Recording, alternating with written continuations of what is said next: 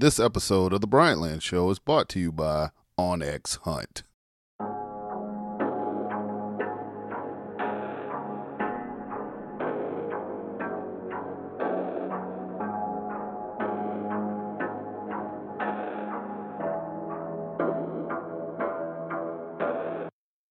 From Stone Mountain, Georgia, this is The Bryantland Show. Hosted by proud Gamecock and South Carolinian AB3.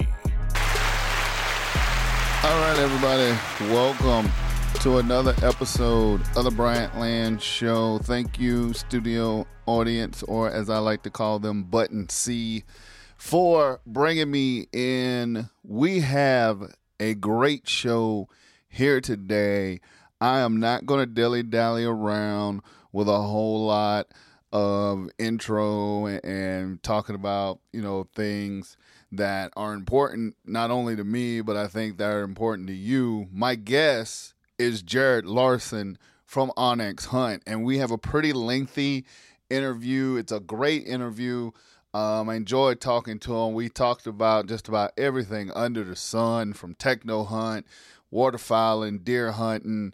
I mean, you guys are really going to enjoy it. So what I'm going to do is shut up, move out the way, and let you guys listen to my conversation with Jared Larsen here on the Bryantland Show. Bryantland.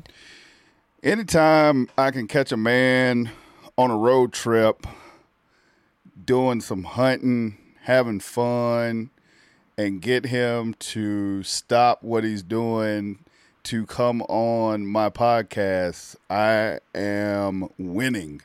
So without any question or any further ado, Jared Larsen, marketing specialist from our friends at OnX. You are traveling on the road. Where the hell are you going? Where have you been? And how are you? 3 questions right off the bat. Dig it. Well, I appreciate you having me on, Adam. I'm stoked to be here, and there's no better time to record podcasts than on the road, in my opinion.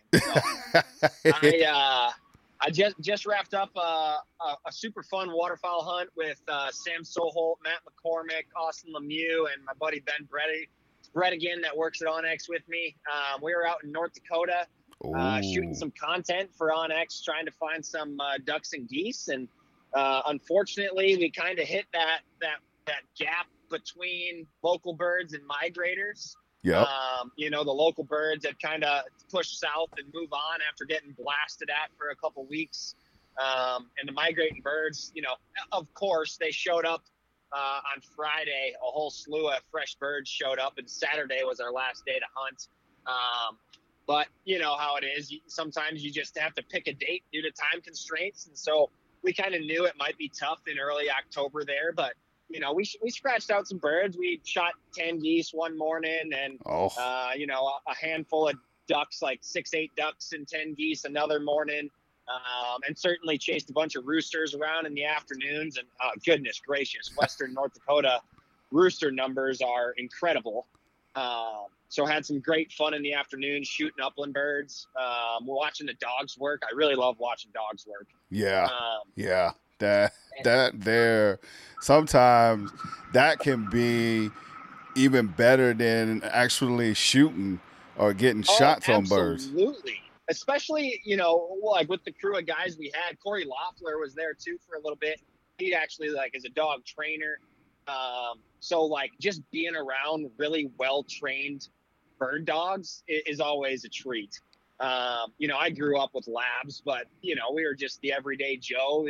Our dogs would get the job done, but they weren't creme de la creme. And I got to hunt behind some top-notch dogs, so that was super cool. But so wrapped up that North Dakota trip, and I'm actually back in my home state of Wisconsin.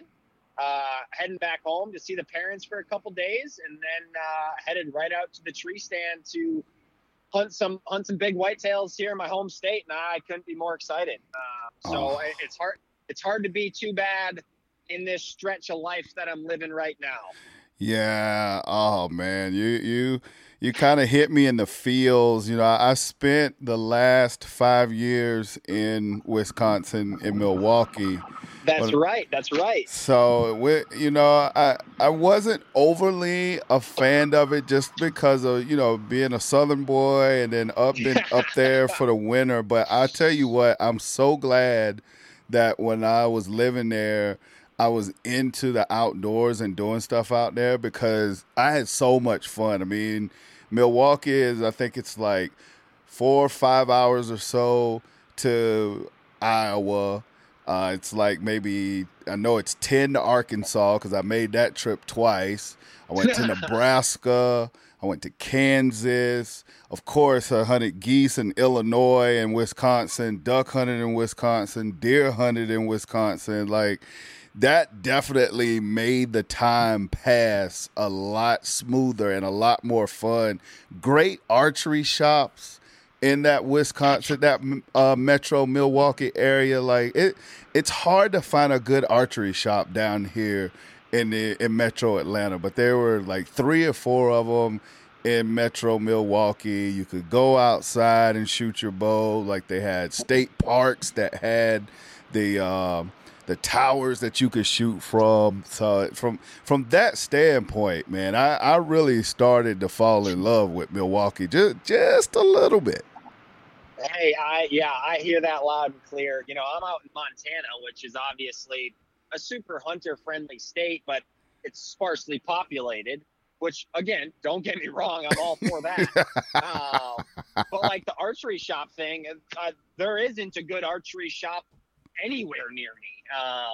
And so like, yeah, I mean, the camaraderie and the buddies you can make by just going to the archery shop, shooting some arrows, having them tune your bow, you end up drinking a couple Bush Lights while you're there. And yeah, I mean, just the hunting culture of Wisconsin is pretty hard to beat. And as you said, like, it's not really like a centralized state in the minds of most, but as far as like a centralized hunting state where you have a ton to do in your home state and it's really not that far of a drive to a bunch of other really high quality states, Wisconsin's a pretty tough spot to beat. And it really is. And then the other thing that I loved too was I discovered the video archery. So like you basically Techno hunt. Yes. Oh my Yes, God, I missed the sir. techno hunt. Yes, sir. I don't know like the factual, like the numbers or whatever, but I definitely feel like in my mind, Techno Hunt made me so much a better shot because and for those that don't know what Techno Hunt is, it's basically you take your bow and instead of having the field tip, they give you like a blunt tip to put on it. You're basically shooting at a projector. If you want to know what happened to your father's and your granddad's laser disc, they basically got recycled into Techno Hunt because that's what all those scenes are on. They're on freaking laser discs. And they put it in the machine and they load it up and it's seen. So you can do deer, you can do elk, you can do big game, like whitetail, you can do pigs, you can do turkeys. And my first turkey hunt in Nebraska, I practiced on Techno Hunt with those turkeys. And the first turkey I ever shot with my bow was a perfect shot right through the wings. And I am convinced it is because I spent hours doing Techno Hunt before I went to Nebraska. Oh, I miss that so much. That's hilarious you bring Techno Hunt up because growing up in Waupun, Wisconsin is my hometown, small town, South Central.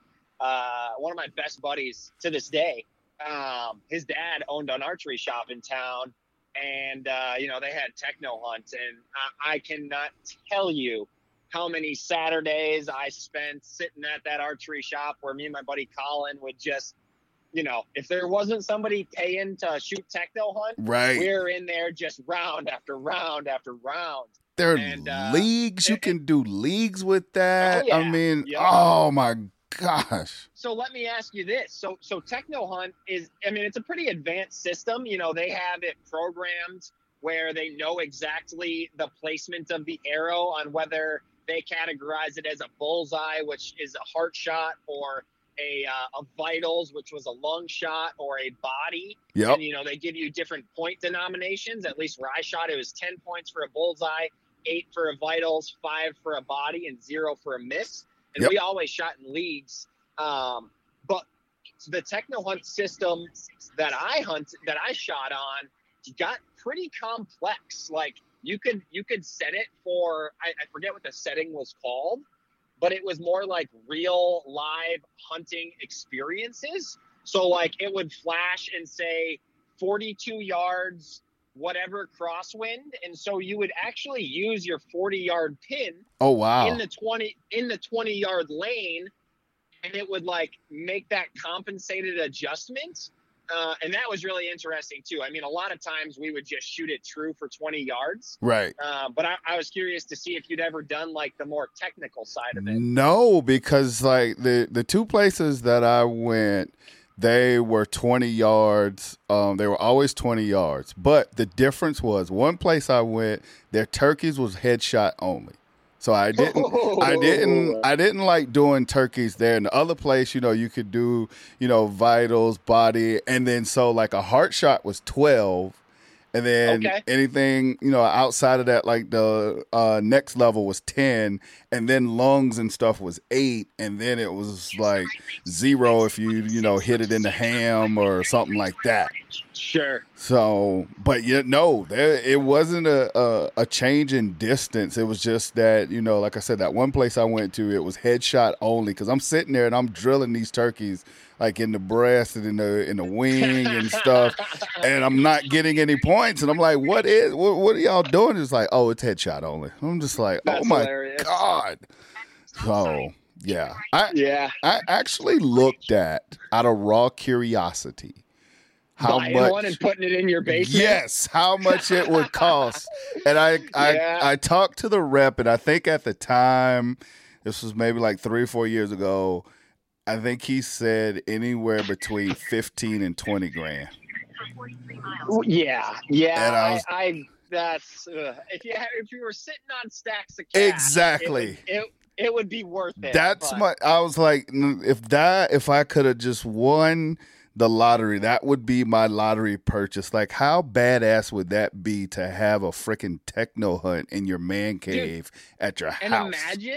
Imagine like if you did have those stacks of cash, because if you can drop 15 grand on a little video game, like at that point you can buy, you can set up a big old 60-yard long aluminum pole shed. And how amazing would it be to have your own lane set up where you can literally play techno hunts at 40 yards and use your true pin shooting at critters. Oh my God.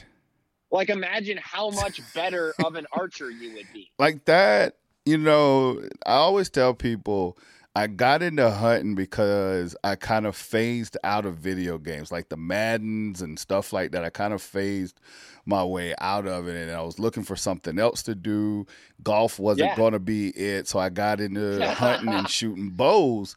But like, man, this freaking techno hunt. Now, if ever the video game that I could like just totally get behind, man. I miss my techno hunt. And then it was so great because it could be like 22 outside. You know how Wisconsin winters are. I mean, hell, it's probably 22 now in October.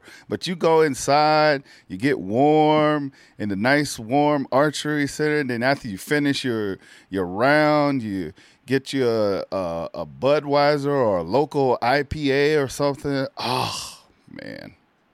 Yep. Yeah. Well, and so when you started shooting techno hunt, like, was that kind of part of your introductory experience? Yeah. So, well, before then, I was still down here, and I hadn't taken the job in Milwaukee yet. So I was kind of just, shooting the bag targets and stuff like that. I had already killed a hog, so I was starting to transfer a little bit more in 3D targets. And then I went to, like I said, I want to say it was Buck Rub was the name of. Oh, yeah. Yep. I know that archery shop. Yep, was the name of that shop. And I went and I shot there because they had a 3D course, which I thought was out of this world. Again, never seen anything like that here in Georgia. Did they have any mechanical, like, pop-up or moving 3D targets? They didn't have the pop-up, like the mechanical targets, but they had like all kind of like, bag targets. Then they had the 3D targets, and they had it at all different yardage. You could go upstairs and shoot from upstairs. Yeah, the elevated platform. And then they had that was when they had the techno hunt, and the guy was like, well, you should try this. And I was like, what is it? And he broke it down and explained it. And then I started shooting it. Once I started shooting that, I became hooked. Like, it was way better because I was still learning. So I hadn't kind of figured out, how you could, like, put the stuff on your arrow so it'd make it easier to pull out the target. Like, I'm still fighting the targets, trying to pull my arrows out and stuff, So I get into the techno hunt, and it's just like you put some, the blunt targets on the end, and you're shooting it at the projector, and it's just like you go down, you pick them up, you come back. And then you shoot, whatever. So where my head was at when I asked you that question is so just I've been around a fair number of new archers. Like, for instance, like one of my cousins, he's the best buddy of mine as well. His wife, they just recently got married, and she's like just getting into bow hunting. She's gun hunted forever, and her family owns some really sweet property in Wisconsin, and so she went out a couple weekends ago and she made a shot on a doe.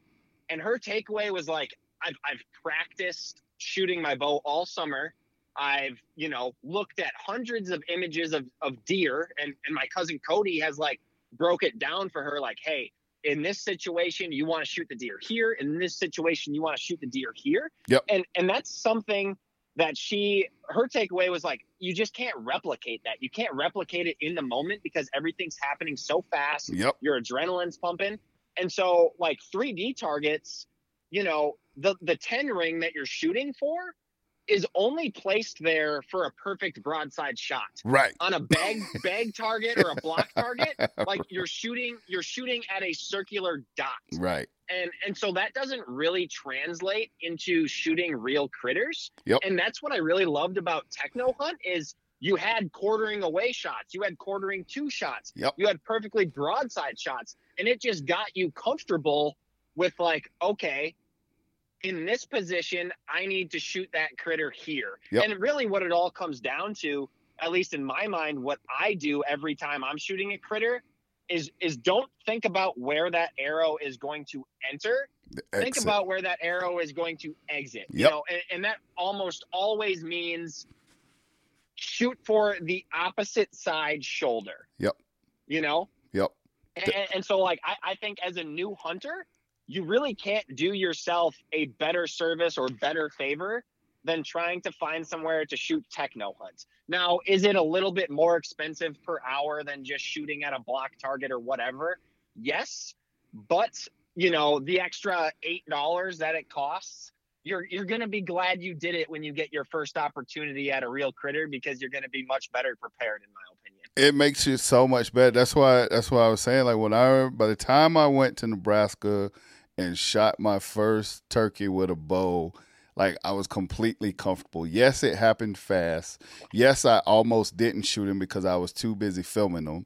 But when when I finally drew back and put my pin on her, I knew exactly where I needed to put my pin on that bird. Same thing when I shot the deer, and then I would go and I'd practice, shooting hogs and stuff. That was always the thing that I shot on Techno Hunt: deer, hogs, turkeys. I'll tell you what.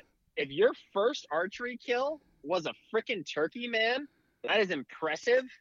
Because shooting a turkey with a bow is very difficult. Very difficult. They have a very small vitals. They're tougher than nails. And, like, honestly, they were literally created to be shot in the face with a shotgun. I've heard so many people say that. It's if like you're killing turkeys on a consistent basis with a bow, you've got it figured out, man. That's impressive. Well, I wouldn't say consistent. I would say the first thing I ever killed with a bow was a wild hog. I went with a guy that ran dogs. And it was like, and I didn't know it at the time how rare it is for somebody who runs hog dogs to allow somebody to kill him with a bow. With a bow? Yeah. At the time, I didn't think anything about it. Now, honestly, in the back of my mind, I'm like, the worst thing that could happen today is I shoot this man's dog. Like that was the thing that was always in the back of my mind. But once we got out there and the adrenaline started going and whatnot, I was just completely into it. I made the shot, and I mean, shoot, you making the shot 7 yards, maybe. Oh, right on him. Yeah, you're close enough where it's like, I wish he was a little further. Yeah, because one and he didn't have catch pits. He had baying hounds, so like they would just run it down and get it all tired and stuff. But once that sow was tired, she was pissed. And so you don't know which way she's going to break, and she's trying to get the dogs off her, and I was able to slip one. Well, and I imagine she's like spinning circles. Right, it's hard exactly. To ever get clean shots. She's spinning circles. Like when she finally like stood still for like a half a second, or however long it was, I slipped one right behind her neck. First thing I'd ever killed. Heck yeah, man, that's awesome. Yeah, so that was that, and then I shot a doe. And I shot a doe in Wisconsin. And the next year I shot a buck in Wisconsin.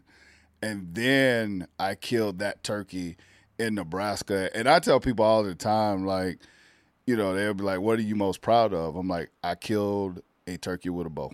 Like I've killed a few more the last couple of years with a shotgun. And that is fun. I can't lie. That is fun too. I didn't think it would be as fun. But my God, it's so fun. I totally see what people say when they say turkeys are made to be smashed in the face. I totally get it.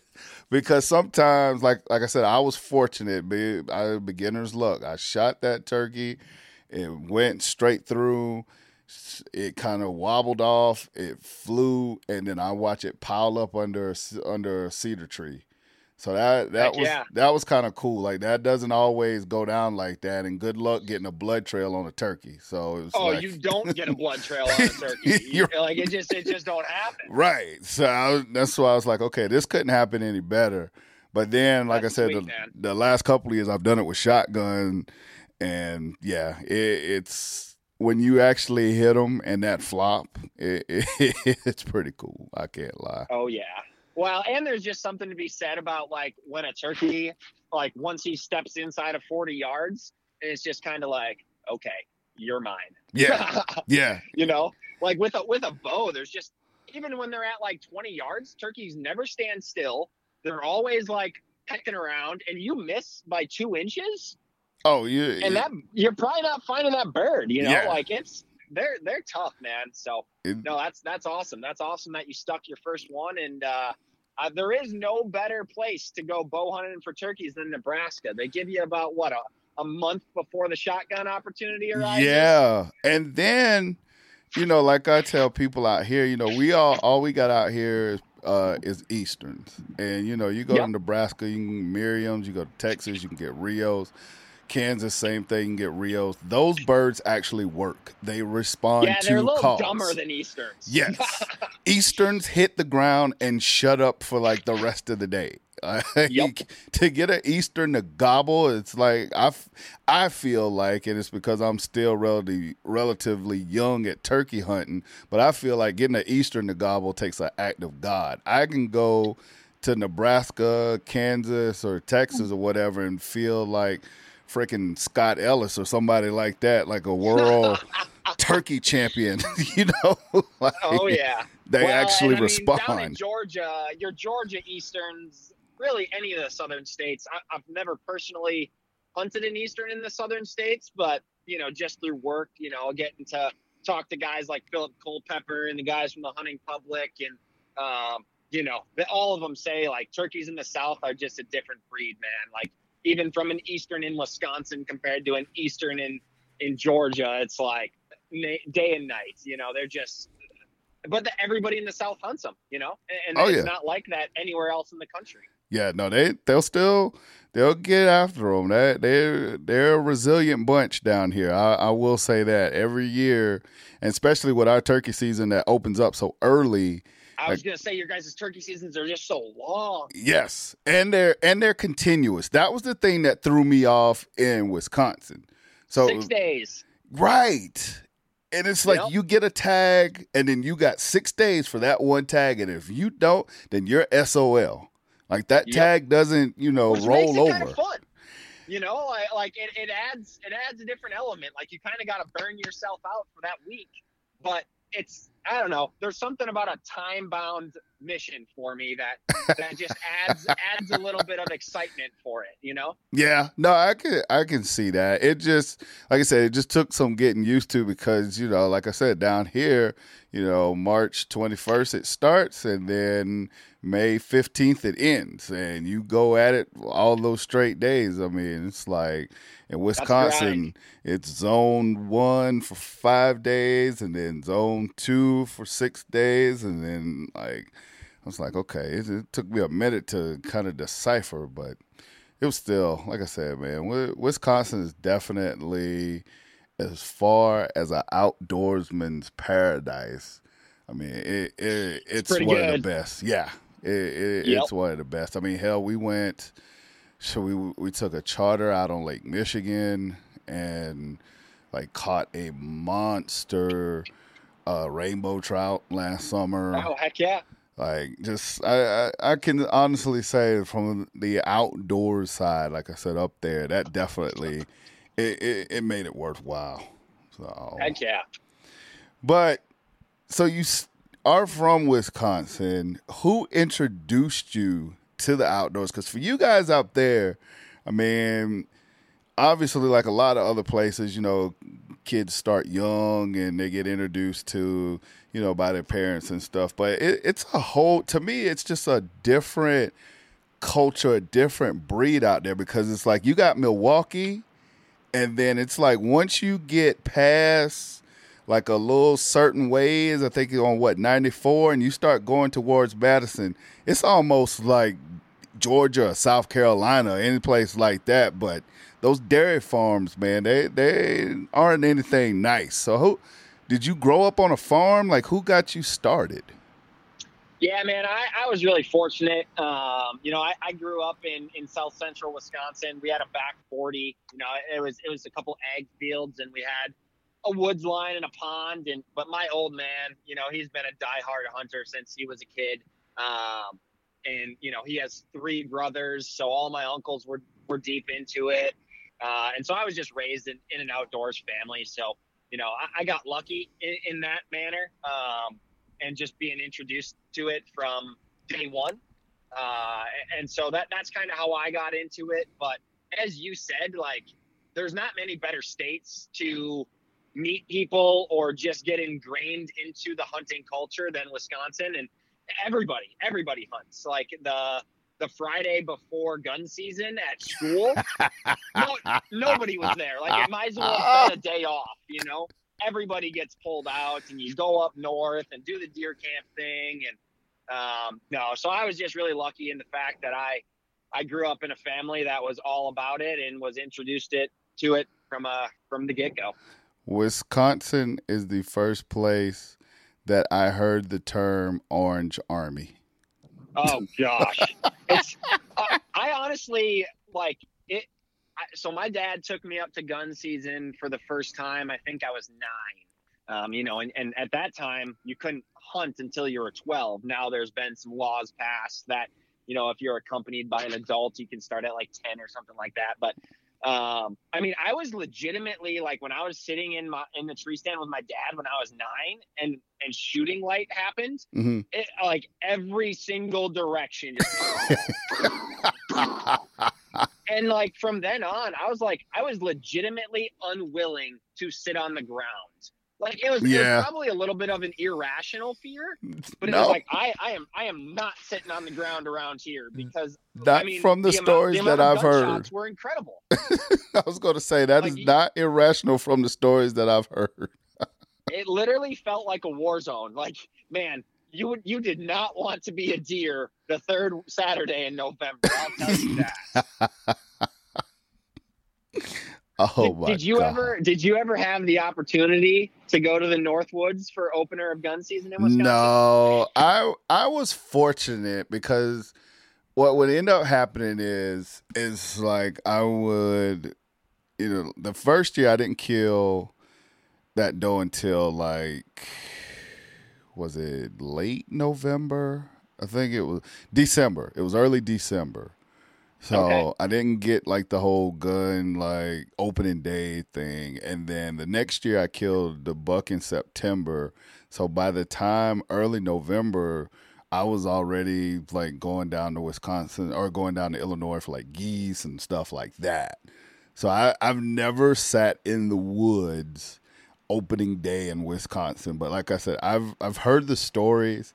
And like I said, I've never before heard the term Orange Army until I was talking to a guy that I was working with in Wisconsin, and he was telling me about it, and he was just like, "It's ridiculous." It's like It's impressive. Like, I don't even know how to explain it. And honestly, like, I think Wisconsin, I think there's more hunters out on opening day in Michigan, Pennsylvania, and Texas. So, like, I can't even imagine what those places are like. Wow. I mean, it gets pretty bad here. Like I can hear them across, whatnot. Like, but no, like I said, Orange Army was a term that was coined exclusively for Wisconsin. Yeah. I mean, if we were to get into a war and somebody came on our turf, they wouldn't want to go to Wisconsin. I'll tell you that. That's exactly what he said. What he said. Yeah, man. Everybody is locked and loaded. Oh, man.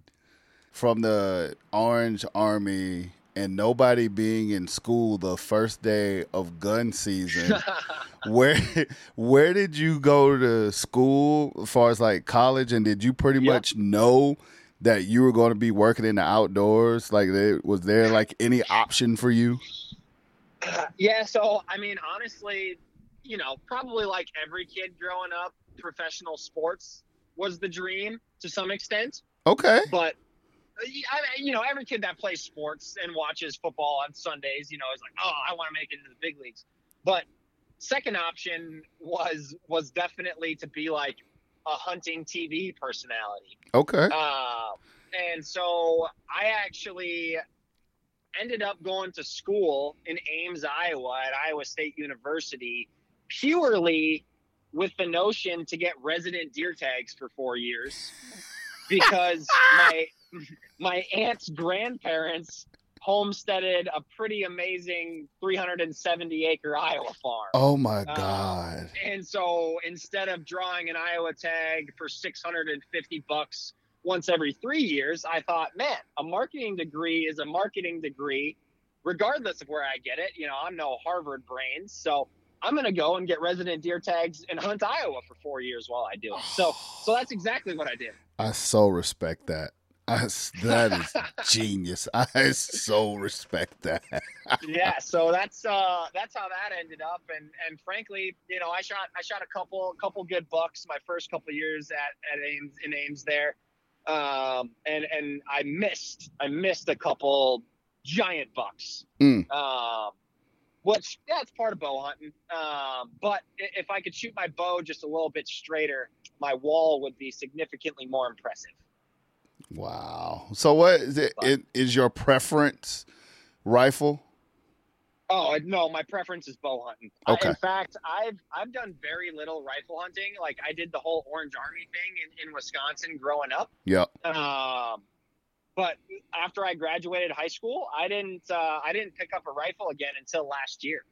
So I had probably a 5-6 year hiatus of rifle hunting just because I don't know. There's just something about those encounters with a bow in your hand. You're so much closer. Yep. It's so much more of an adrenaline rush and an experience with the animal. It's cool to shoot a buck at 250 yards, but that thing has no clue, no inclination that you exist. Right. Whereas, when you get a buck at 25 yards, it's like, holy smokes, like this thing is on top of me. And, you understand, like there's just something more to it. Oh yeah, definitely. It's funny because I joined a hunt club this year, And I was talking to one of the guys, and, we were just like, hey, gun, bow, whatever. And he was just like, I bow hunt, but then once rifle season's in, I look forward to picking up my rifle. And I was just like, oh, okay. I was like, yeah, there's nothing wrong with that. It's like, I bow hunt. He was like, all season? I was like, yeah.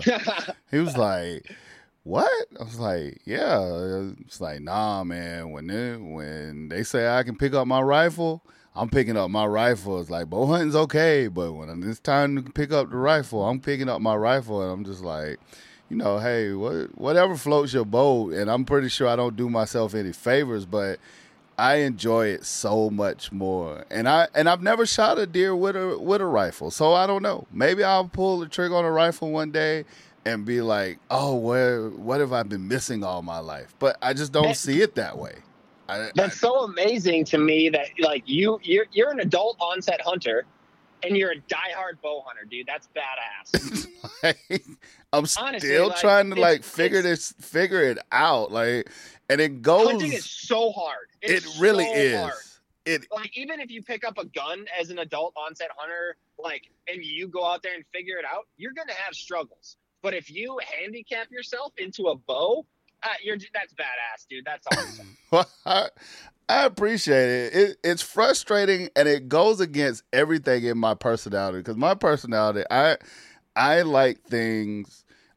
Real life is hard.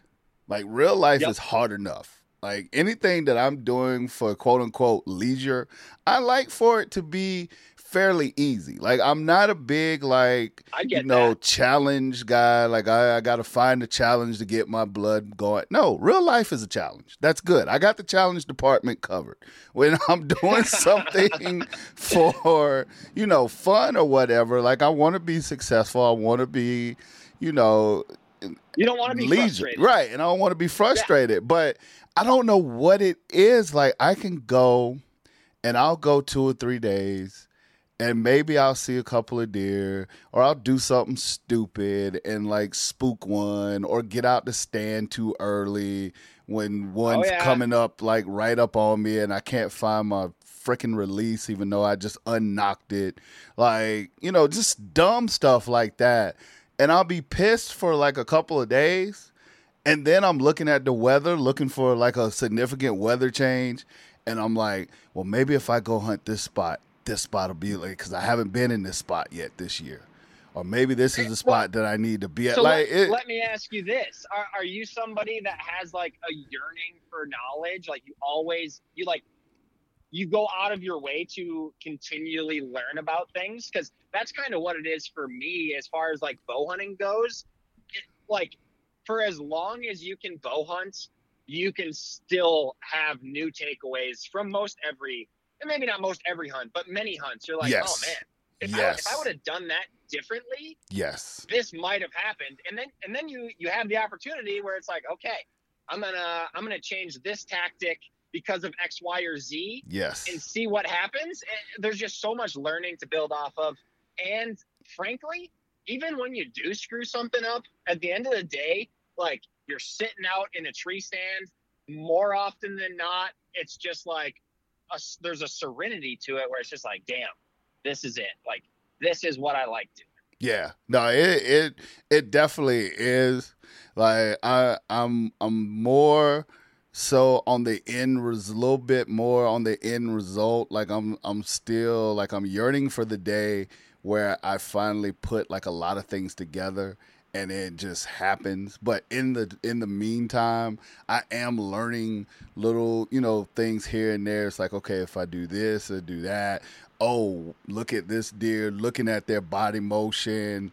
Matter of fact, today, I was putting out some corn and putting some stuff in the feeder and setting up a camera, and I put it up. I left. I came back, and deer was already there. She was already there, and I just kind of she jumped, and then she circled around, and I just stood still, and then she came back around and fed. And the only thing I'm sitting there and I'm thinking, I'm 25 yards from her. She doesn't know I exist. I'm on the ground.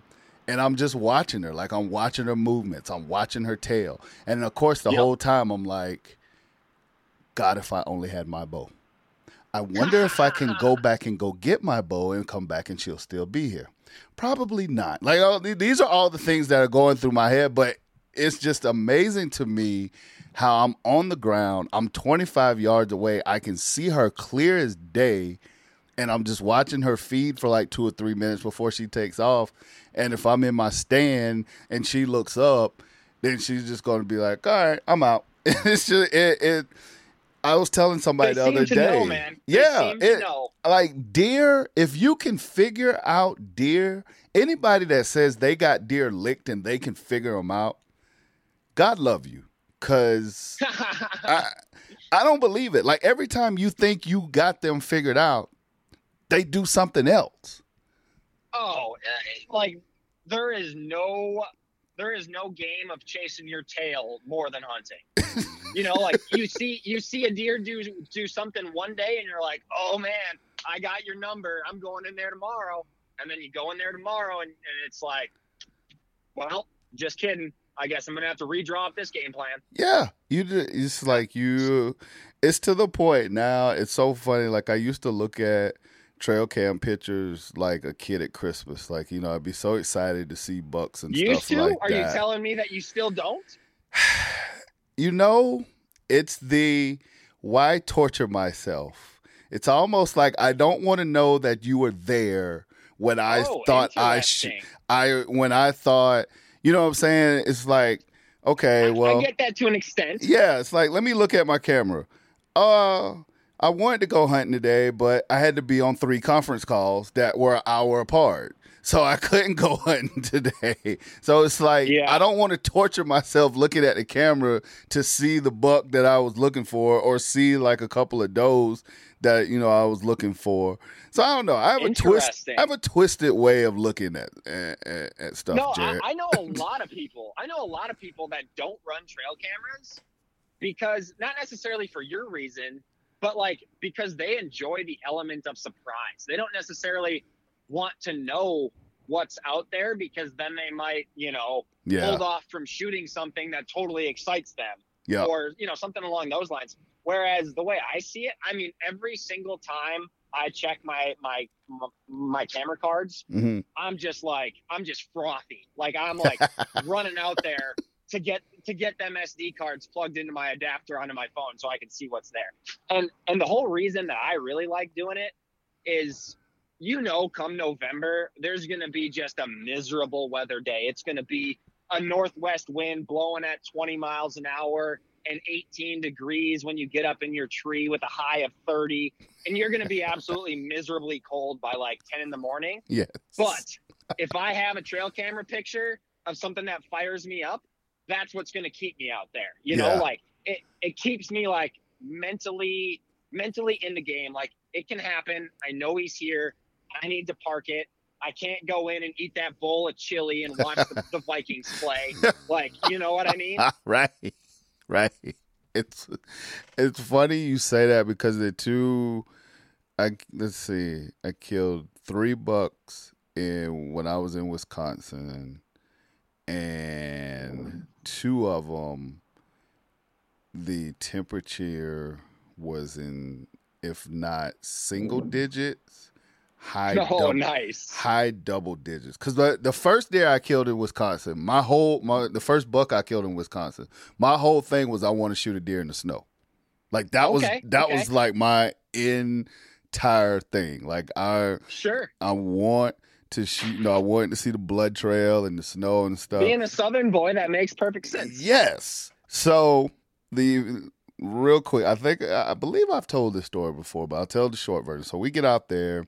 First couple hours, we sit, whatever.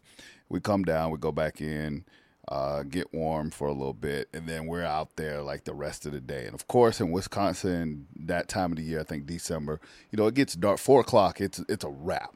Like the daylight's done. So I think we got out there maybe like 6 or 7, so maybe something like that. We came down at like 10. And then we stayed the entire rest of the day. So it's like, all right, you know, I can get through this. I bought the clothes. I went to the Cabela's. I got all the clothes and stuff. I'm ready for this. This is for the long haul. Yep, this is what we came for. So deer comes, I'm standing there, and the guy that I'm with, he's kind of talking me through it because this is the first time that obviously I'm attempting to shoot a buck in Wisconsin. And oh, by the way, I've been sitting outside in single digit weather for like 5 hours. So I'm like, all right, ooh, there it is. Let's go. So comes down the trail. I draw back. I'm thinking, I've been practicing. I got it. This is the moment of truth. I hit that deer squarely in the ass. Oh man! With a NAP Hellraiser fixed blade, right in the ham, and of course, not really fully understanding. Like I hit it, and it gushed, so I hit an artery. So that's a good thing. Oh baby! So I'm pissed because I didn't get the perfect. Double lung or heart shot or whatever, because I'm like, I promise you I didn't aim for its ass. Like that was not where I aimed. Nobody does. But it hit it, and then it started, like it just literally started spraying. You can just see it pumping. Yeah, like just spraying all in the snow. And so he was like, just give it a minute. So we gave it a few minutes. Of course, he bedded down, and then we got down, and I followed up and hit him like right behind the shoulder, I think right through the lung, and in the heart. And I was still excited. Don't get me wrong. Like I was very disappointed that it took me 2 shots, but I was still excited. I was like, I killed a deer in the snow, and it was just like one of the most exhilarating things. Like I don't understand how people, when they kill a deer with a bow, like anybody that can be like, well, it's not the biggest deer, or it's not the smallest, or it's not the deer that I really want. Dude, you killed a deer with a freaking bow. Yeah, man. I'm like, if I'm grabbing my bow and I'm intending to draw back, it's because I am all jacked up. Like, there's nothing more exciting in my mind than like coming to full draw. Like that's the pinnacle. It because it takes so much. Like those deer, they know the least little bit of movement. It's like when they put their head down. Born to survive. Yes. That's their whole life. They don't have bills. They don't have a water bill. They don't have a mortgage. Like their whole life is survival. So it's like if you can get to full draw 25 yards or under on a damn deer, that's step one. Then if you can let the arrow fly and hit them accurately and, man, kill a deer with a bow, oh, man. Yep. And don't get me wrong when I come out with this, but, I mean, there is no worse feeling in the world than maiming an animal. Like, literally none. And, I've done it. I've done it multiple times, actually. Right. But in fact, I shot a cow elk this year that I never found.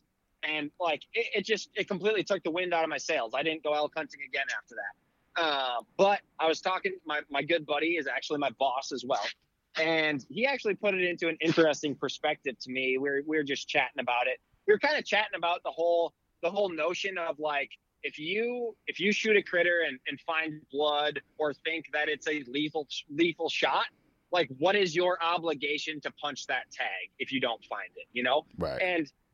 And what he said to me is like, honestly, the way I feel about it is like, when you pick up a bow and you say, I'm going to archery hunt, you just have to accept the fact that eventually something's going to go wrong. I don't care how much practice you put in, how good of an archer you are.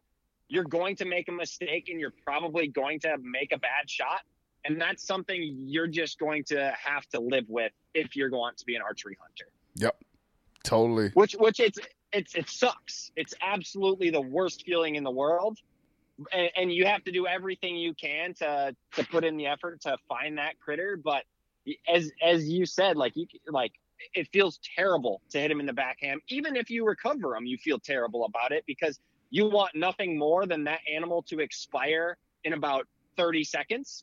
Yep. But as millions of folks are coming to realize because of pages like Nature is Metal on Instagram, honestly, if I'm a critter, I want to get shot by a human because that is going to be the most humane way for me to go. Yes. Like starving to death, getting ripped apart by coyotes, while like you freezing to death. Like, right. Nope. Like, right. Give me an arrow. Getting ripped apart by coyotes from the ass end up while you may still be alive. Yeah. While you 100% definitely are alive. Like, yeah, there's definitely better, if given an option, double lung at 20 yards with a surgical steel broadhead or eating ass end up by coyotes. Yeah. Give me that arrow. Like, yeah, I don't understand how people don't like that doesn't compute, but whatever. Yep.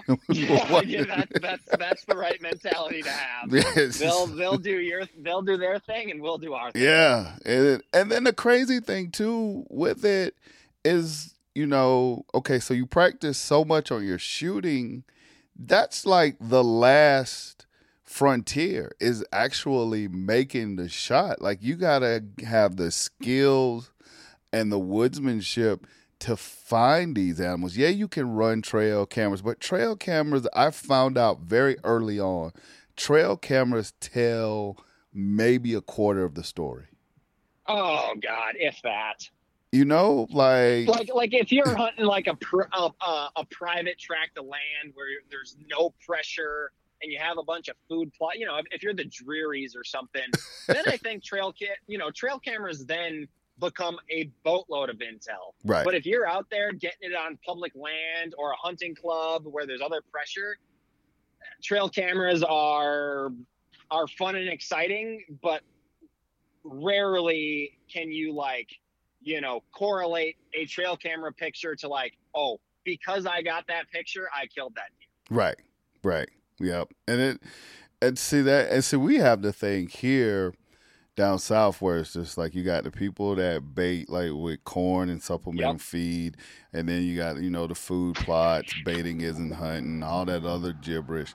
What I've come to find out, A, food plotting is hard, B, baiting guarantees nothing. And it's like you said, like if you're like the Drury's or folks like that, like the guys like at Realtree and stuff like that have like food plots and these luscious, food plots where deer just step out of the woods into a food plot or whatever. No matter how good I think my food plots are, I have yet to kill a deer in one of my food plots. Like I see them on pictures, but when I'm there, just trying to get that pattern down. So my point is though, like it's still, again, whether you're food plot, whether you bait, whether you hunt, trails or whatever, nothing's guaranteed. Gotta put the time in. It's like if you don't have your stand time in your woods time, that's the only way you're gonna learn. Yep, 100%. So yeah, and you just gotta fail fast. Like you just gotta recognize like, okay, this is what I did wrong, or this tree on a south wind, actually the wind is blowing west here, but it takes a couple of times for that to happen and get busted before you can put the pieces of the puzzle together. Right. That's the thing. And you can't do that learning from the couch. No amount of watching the hunting public or, reading up on forums is going to get you that knowledge. You just got to go out there and learn the hard way to some extent. I 100% agree with that. I tell people all the time, you can't kill them from the couch. And that said, if you're trying to get some learning and knowledge in, the hunting public boys are a great resource. They are. They are but that's the thing though. Like a lot of those resources, whether it be other podcasts, books, whatever. Yes, they are a wealth of knowledge, but at the end of the day, you still got to go out there and apply it, and then figure 100%. Out what works in your area. Because that's the other thing too. Like I had to figure out the hard way. Just because mid-November is like prime time or a great time in like Kansas, that doesn't mean that that's a great time in middle Georgia. You know, Nope. like that, there's a huge difference. And a lot of those articles and stuff that are written in those magazines, they are very Midwest driven because that's where they are. But that doesn't translate necessarily to your part of the country. But it's all of that stuff, man. Like the more you do it, the more you learn, and hopefully you get better at it. But yeah, I don't know what it is, but it's definitely something that is stuck to me like glue. Like I can't shake it. So, heck yeah. So and to me, that's part of the fun. It is. It totally is. Now, what I've also found out, and you kind of blow a hole in this theory, but I kind of used to feel like if you're a bow hunter, you might dabble in waterfowl, but you're not really a diehard. And vice versa. If you are a diehard waterfowler, you may dabble a little bit in deer hunting, but you're all about chasing waterfowl. You seem to kind of navigate very well between both. I'll start off by saying that I couldn't agree with that statement more. I am by no means what I would consider a hardcore waterfowl hunter. Like, I love waterfowl hunting. Like, I get out and hunt waterfowl, quote unquote, as much as I can. Mm-hmm. But there is never a day in November where if somebody asks me, hey, do you want to go duck hunting or do you want to go deer hunting? I'm going to the tree stand without second thought. Like, and diehard waterfowlers don't say that. Right. But man, I love waterfowl hunting. And I think it's partly because I love deer hunting so much. Like hunting whitetail deer can be such a mental grind. Yes. Like when you're not seeing deer and you're spending 8-10 hour days in the tree, freezing your butt. Just the ability to have like the camaraderie and share a duck blind, like drinking coffee, shooting the crap with your buddies, just like, you're able to just talk, and it's just such a different experience. I'm a generalist, man. Like I love doing it all. Some might say doer of all, master of none. Right. And I think, I kind of probably fit into that realm. But man, the thing that maybe I love most about Montana is our big game seasons. All of them close the Sunday after Thanksgiving, I think. Oh wow! I think that's every year. And then waterfowl season closes mid-January. So for like a month and a half, all I do is waterfowl hunt because that's all that's open. I was about to say, amazing. It kind of it forces you to kind of focus. I can see that 100%. Yeah. Well, because like as you know, like Wisconsin, man, waterfowl season is pretty dang short. Like it is. You really only get October and November, and as I just said, in November I ain't shooting ducks. Right. So then I was hunting October, which you get the opening day shoot, which is usually great. There's a bunch of local birds, but then a lot of October is that lull of like local birds are kind of out, and migrating birds aren't here yet. So yeah, I mean, growing up in Wisconsin, it was. You kind of did have to choose, like, am I going to be a waterfowl guy or am I going to be a deer guy? And see, that was the thing. Like, so I would, my thought process until I realized I was kind of looking at it wrong was, okay, if I can get an early buck like September, then October, I can waterfowl a little bit. November, I can get to Arkansas maybe for the opener, or do geese in Illinois. But duck season in Wisconsin done the first week in December. Like, there's nothing else. Like, I gotta go to Illinois to go shoot geese. I can shoot geese until like about the first or second week of January, and then I would make my trek to Arkansas the third week in January, the week before the season closed. But what ended up happening It's a week before the season closes. Those birds are in Arkansas. They've seen everything that there is. Oh God, yeah. Yes. So it may be the Mecca, but it definitely ain't like just, shooting fish in a barrel. Yeah. No. Well, and the other thing about Wisconsin waterfowl, or, I would assume this to be the truth about really any Midwest state, is it might close the first week in November, but unless you are, next to one of the Great Lakes or along the Mississippi River, most all the water is locked up and frozen at some point mid-November anyway, at which point, if there ain't open water, there ain't birds. Right.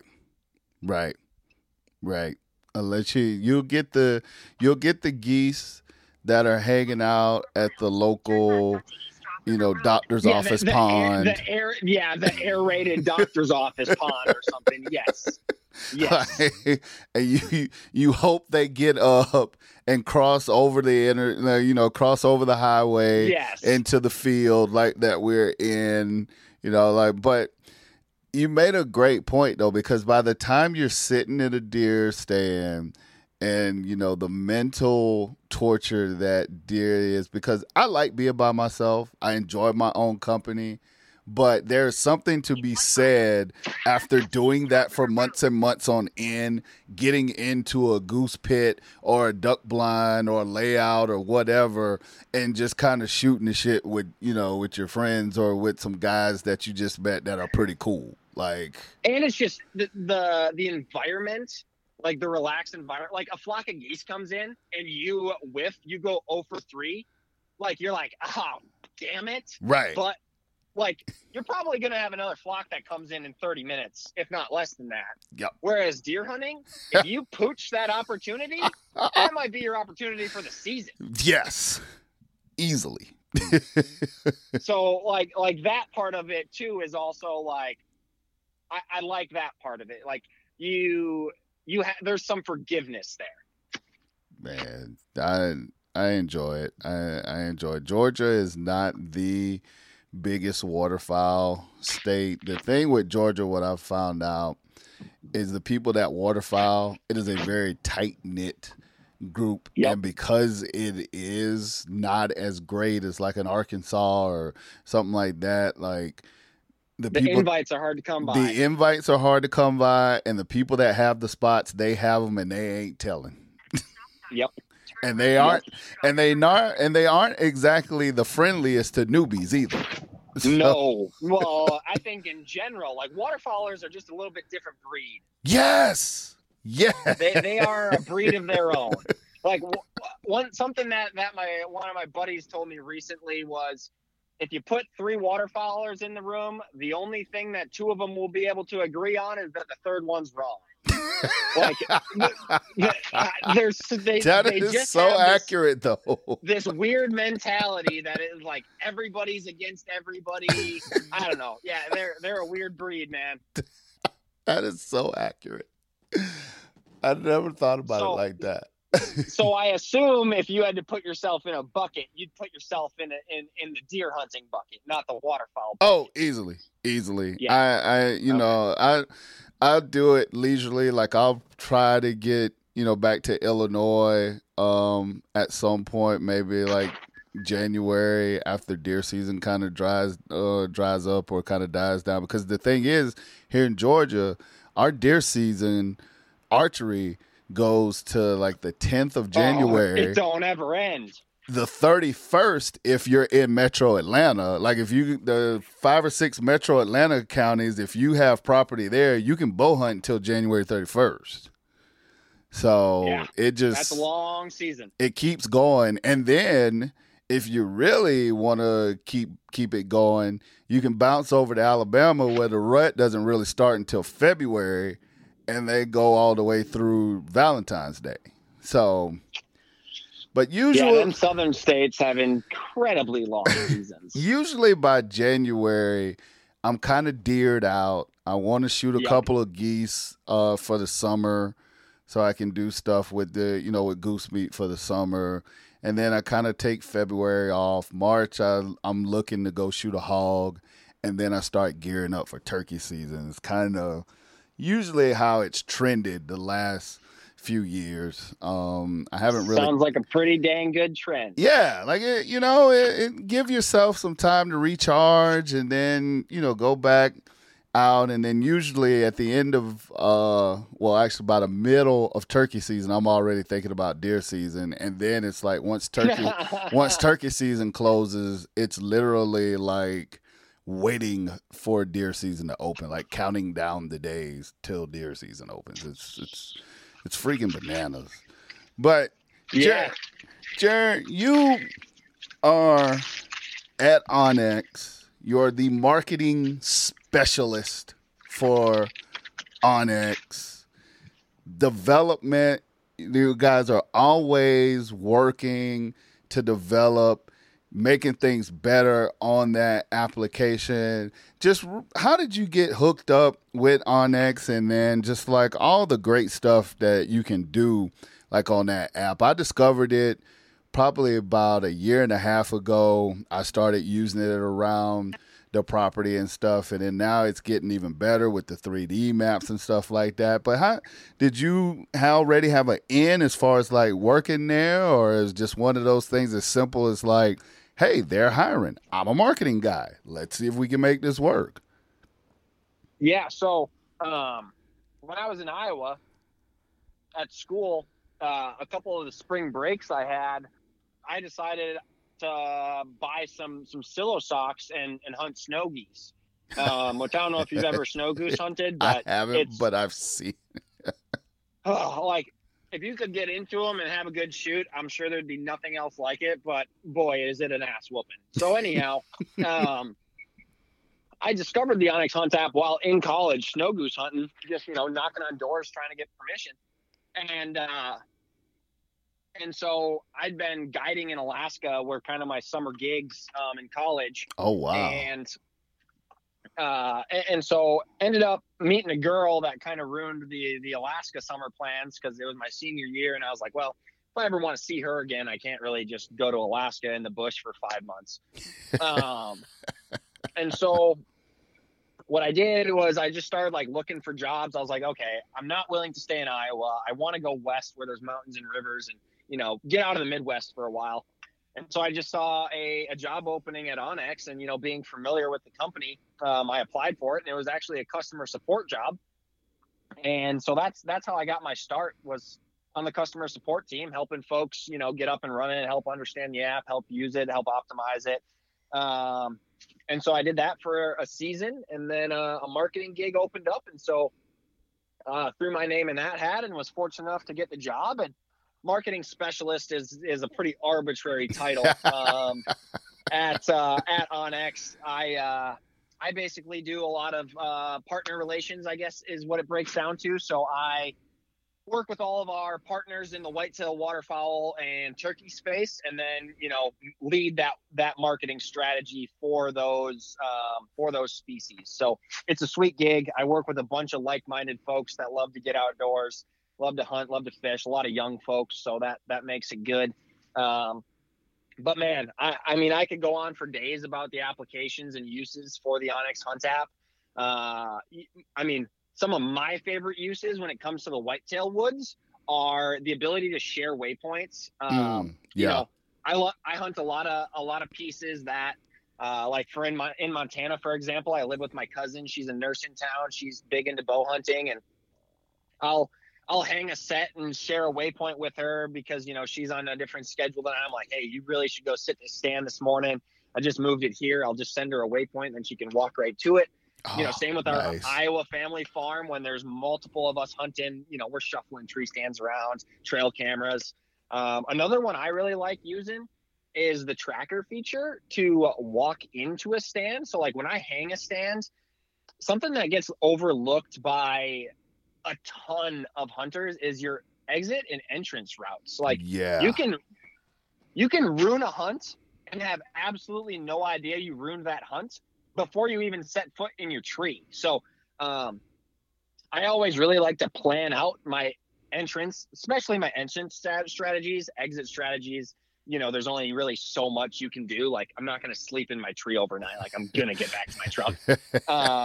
But the ability to map out those routes and like know exactly how you need to get in with a different wind, or again, the ability to share that if, your hunting buddy is going to that stand, be like, hey, make sure this is the route you walk, because this is the only way to get in there without blowing something. And I mean, public-private land, I think that goes without saying. Like, if you've heard of OnX, that's what you know it for.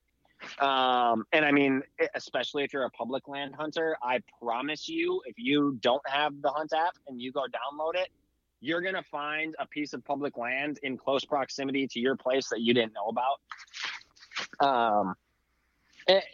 And I mean, there is no better tool for the beginning hunter, which I know, that's the premise of your podcast, is to help get new folks into the woods. That is at the core of the OnX Hunt mission is, hey, there's no better application to help you understand where you can legally hunt and legally recreate outdoors than the Hunt app. It's color coded and it's laid out right there for you. Like, exactly where you're standing and whether or not it is legal for you to be there. Like, it takes the guesswork and it takes the uncomfortability out of hunting. You know what I mean? Oh yeah, definitely. No, it's funny because even like on the land that I own, I like using it to just establish the boundaries, like, because they still have like those old logging like markers and like T-post and stuff where Sure. Where you got like your boundaries and stuff, but they're so far apart. So it's like, okay, well, am I on my side? Am I on their side? Like, that kind of deal. And like, the whole know where you stand, like I can just call it up and I'm looking at the property line and I can see who owns the property or, who it's, legally deeded to, and then knowing, like I said, whether or not I'm on my side. If there's a dispute or something like that, it's just pull up the app and it's like, no, man, look, you're standing right here, you're on my side of the line, or I'm on your side of the line, my bad, I'll move back over. Like, just simple stuff like that you may take for granted. Like you said, when you first start, it just it makes life easier. And I didn't even think about the marking the trail as far as like the entrance and exits. I use it a lot to mark trees where I'm going to hang, where I'm going to do like my climber, because I've really gotten into the climber the last couple of years. It's, it makes me a lot mobile instead of hanging, like a lot of sets and stuff. I can jump around. And it's been a lifesaver as far as like marking trees and just remembering where trees are and which way to get into the tree. But I never thought about the entrance and exit routes. I just kind of do like, okay, if I go here and I cut over here, I can get to the tree quicker as opposed to going up around. But like you said, depending on how you go in and the way the wind direction is, you could end up blowing something up before you even get in there. So, and you might not even know it most of the time. Right. And then, and I can't lie, my cop out most of the time is, well, the wind swirls on my property. So it's like the wind is never consistent because it swirls. But, again, going back to our original part of our conversation when you said, taking the time to learn and actually know, like, okay, it may swirl, but before it swirls, it's blowing south. Or it's blowing east, or, stuff like that. So, no, it's definitely awesome. And then, even cooler, I saw, and I want to dabble in it a little bit more. I like riding my ATV, so I'm always like looking for like public ATV trails and parks that you can ride and stuff. You guys got a whole separate app dedicated to off-roaders. How cool is that? Yeah, so I mean it's a fairly new product. I say fairly new, and I guess in April it'll turn 2. Okay. But yeah, I mean, we just recognized that we had the base platform built with Hunt, and the number of folks that own, a snowmobile, an ATV, a UTV, a motorcycle, All that good jazz was astronomical. I don't really work on the off-road side of things, so I don't know the exact number, but significantly higher than the hunting market. And so it was just kind of like a no-brainer internally to be like, hey, why don't we offer this service to off-road folks too? Because the way we see it internally, obviously it's a business. Obviously we have to make money at the end of the day to keep our doors open. Sure. But our founder, his whole thing was like, I built this product to empower people to have the best experiences outside possible. Yeah. And that's my favorite part about the company is, like, at the end of the day, yes, of course we have to make money to, be a successful business and keep our doors open. But the fact that our product, it literally enhances lives. Like it makes getting outside and doing what you love so much easier. Yes. From simple tasks to like measuring a space where if you're going to do like a food plot, or just measuring the space, like if you're going to build a house, like, or build a camp, you want to know how, like, the footprint of your camp area and stuff. There's tools in there to mark and, draw that out. And it's like, okay, this is a half an acre, this is a quarter acre, or whatever, you want that camp space to be. And, like you were saying, just to follow up real quick, I grew up in South Carolina, grew up in the country, started hunting later as an adult, but I always wanted an ATV. And my first foray into the outdoors as an adult, when I started working for myself and, could save up money and afford it, was an ATV. So before I started hunting, I was literally like looking for a place to ride. It's like, oh, I can ride that power line, I can ride this, I can ride that. Oh, so they go hand in hand. Like you say, the number of guys of us that love ATVs, love side-by-sides, and either use those for work around the property or just for leisure getting out. Great products, man. They go hand in hand, so you can't go wrong. You cannot. What is next? I appreciate that, brother. What's next for you? Where you're in Wisconsin, you're gonna hunt a little bit at home, so that's good. That's the thing about working in the outdoors. Just real quick, I know sometimes people think like all you do is just hunt and maybe like spend a little bit of time behind the desk, but then you just go hunt. That's only a small part, and it's definitely one of the perks, but you still got to put in work. Are you doing some work for OnX while you're doing this, or is this strictly vacation? Yeah. No, I'm logging into the quote unquote office every day. We're still working remote.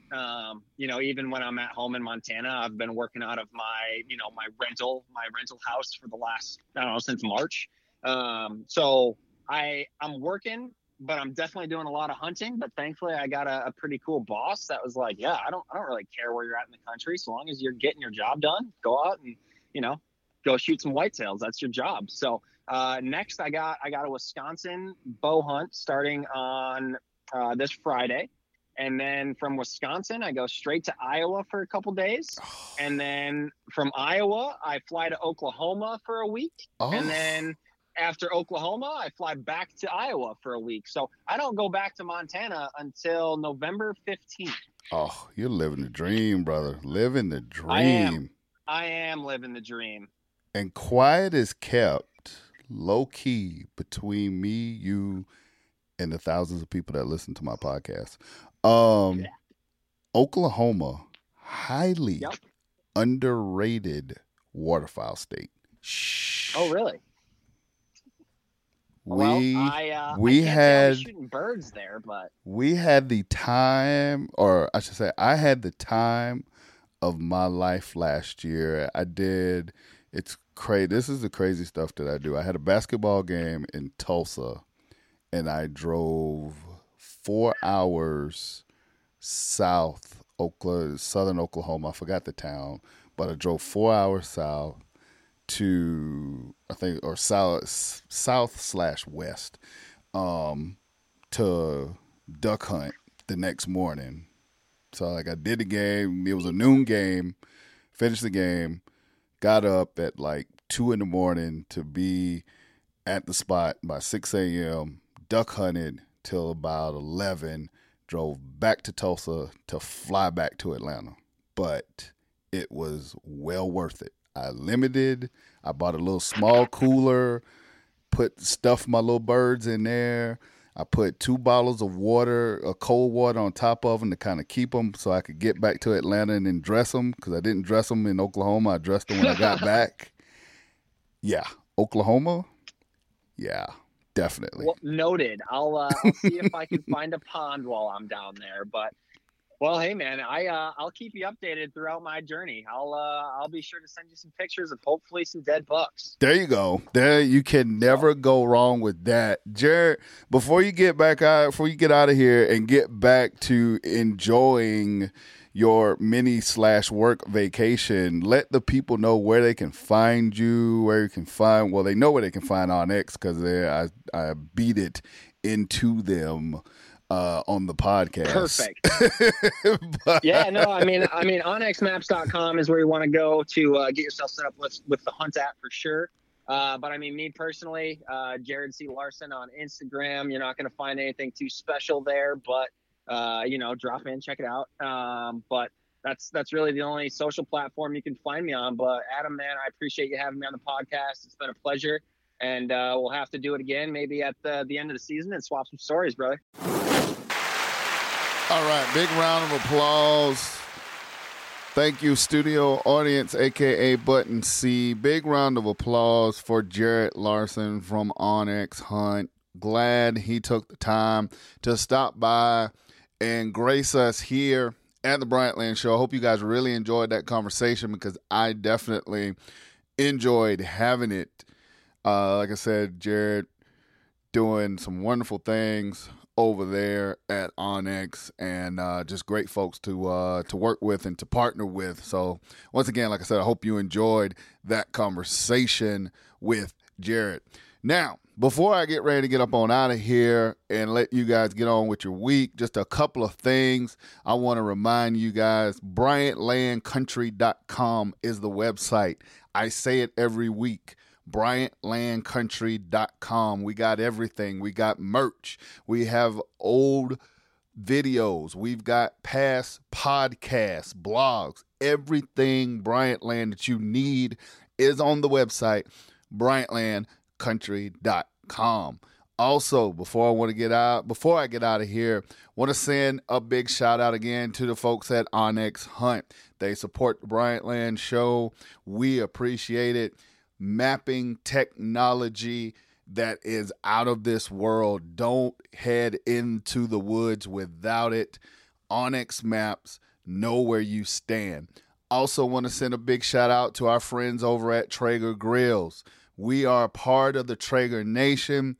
We love our Traeger Grill over here at the Bryant Land Show. We're going to put some of everything on it. We've put deer on it. We've put fish, burgers, chicken, pork chops, whatever you name. It cooks great on the Traeger Grill. So go on out, get you one, join the Traeger Nation. Also want to send a big shout out and a big thank you to our friends over at Irish Setter Boots. My foot is healing very nicely, coming along, actually a little bit ahead of schedule. So pretty soon I will be back in my Irish Setter Boots, out in the woods, in my snake boots. Also have a new set of the elk trackers that I'm dying to break in. Irish Setter Boots, make sure you go and check them out. Next week, we will be back with another podcast, something for your ears, giving you knowledge and entertainment. Make sure you come back right here next week for another episode of the Bryant Land Show.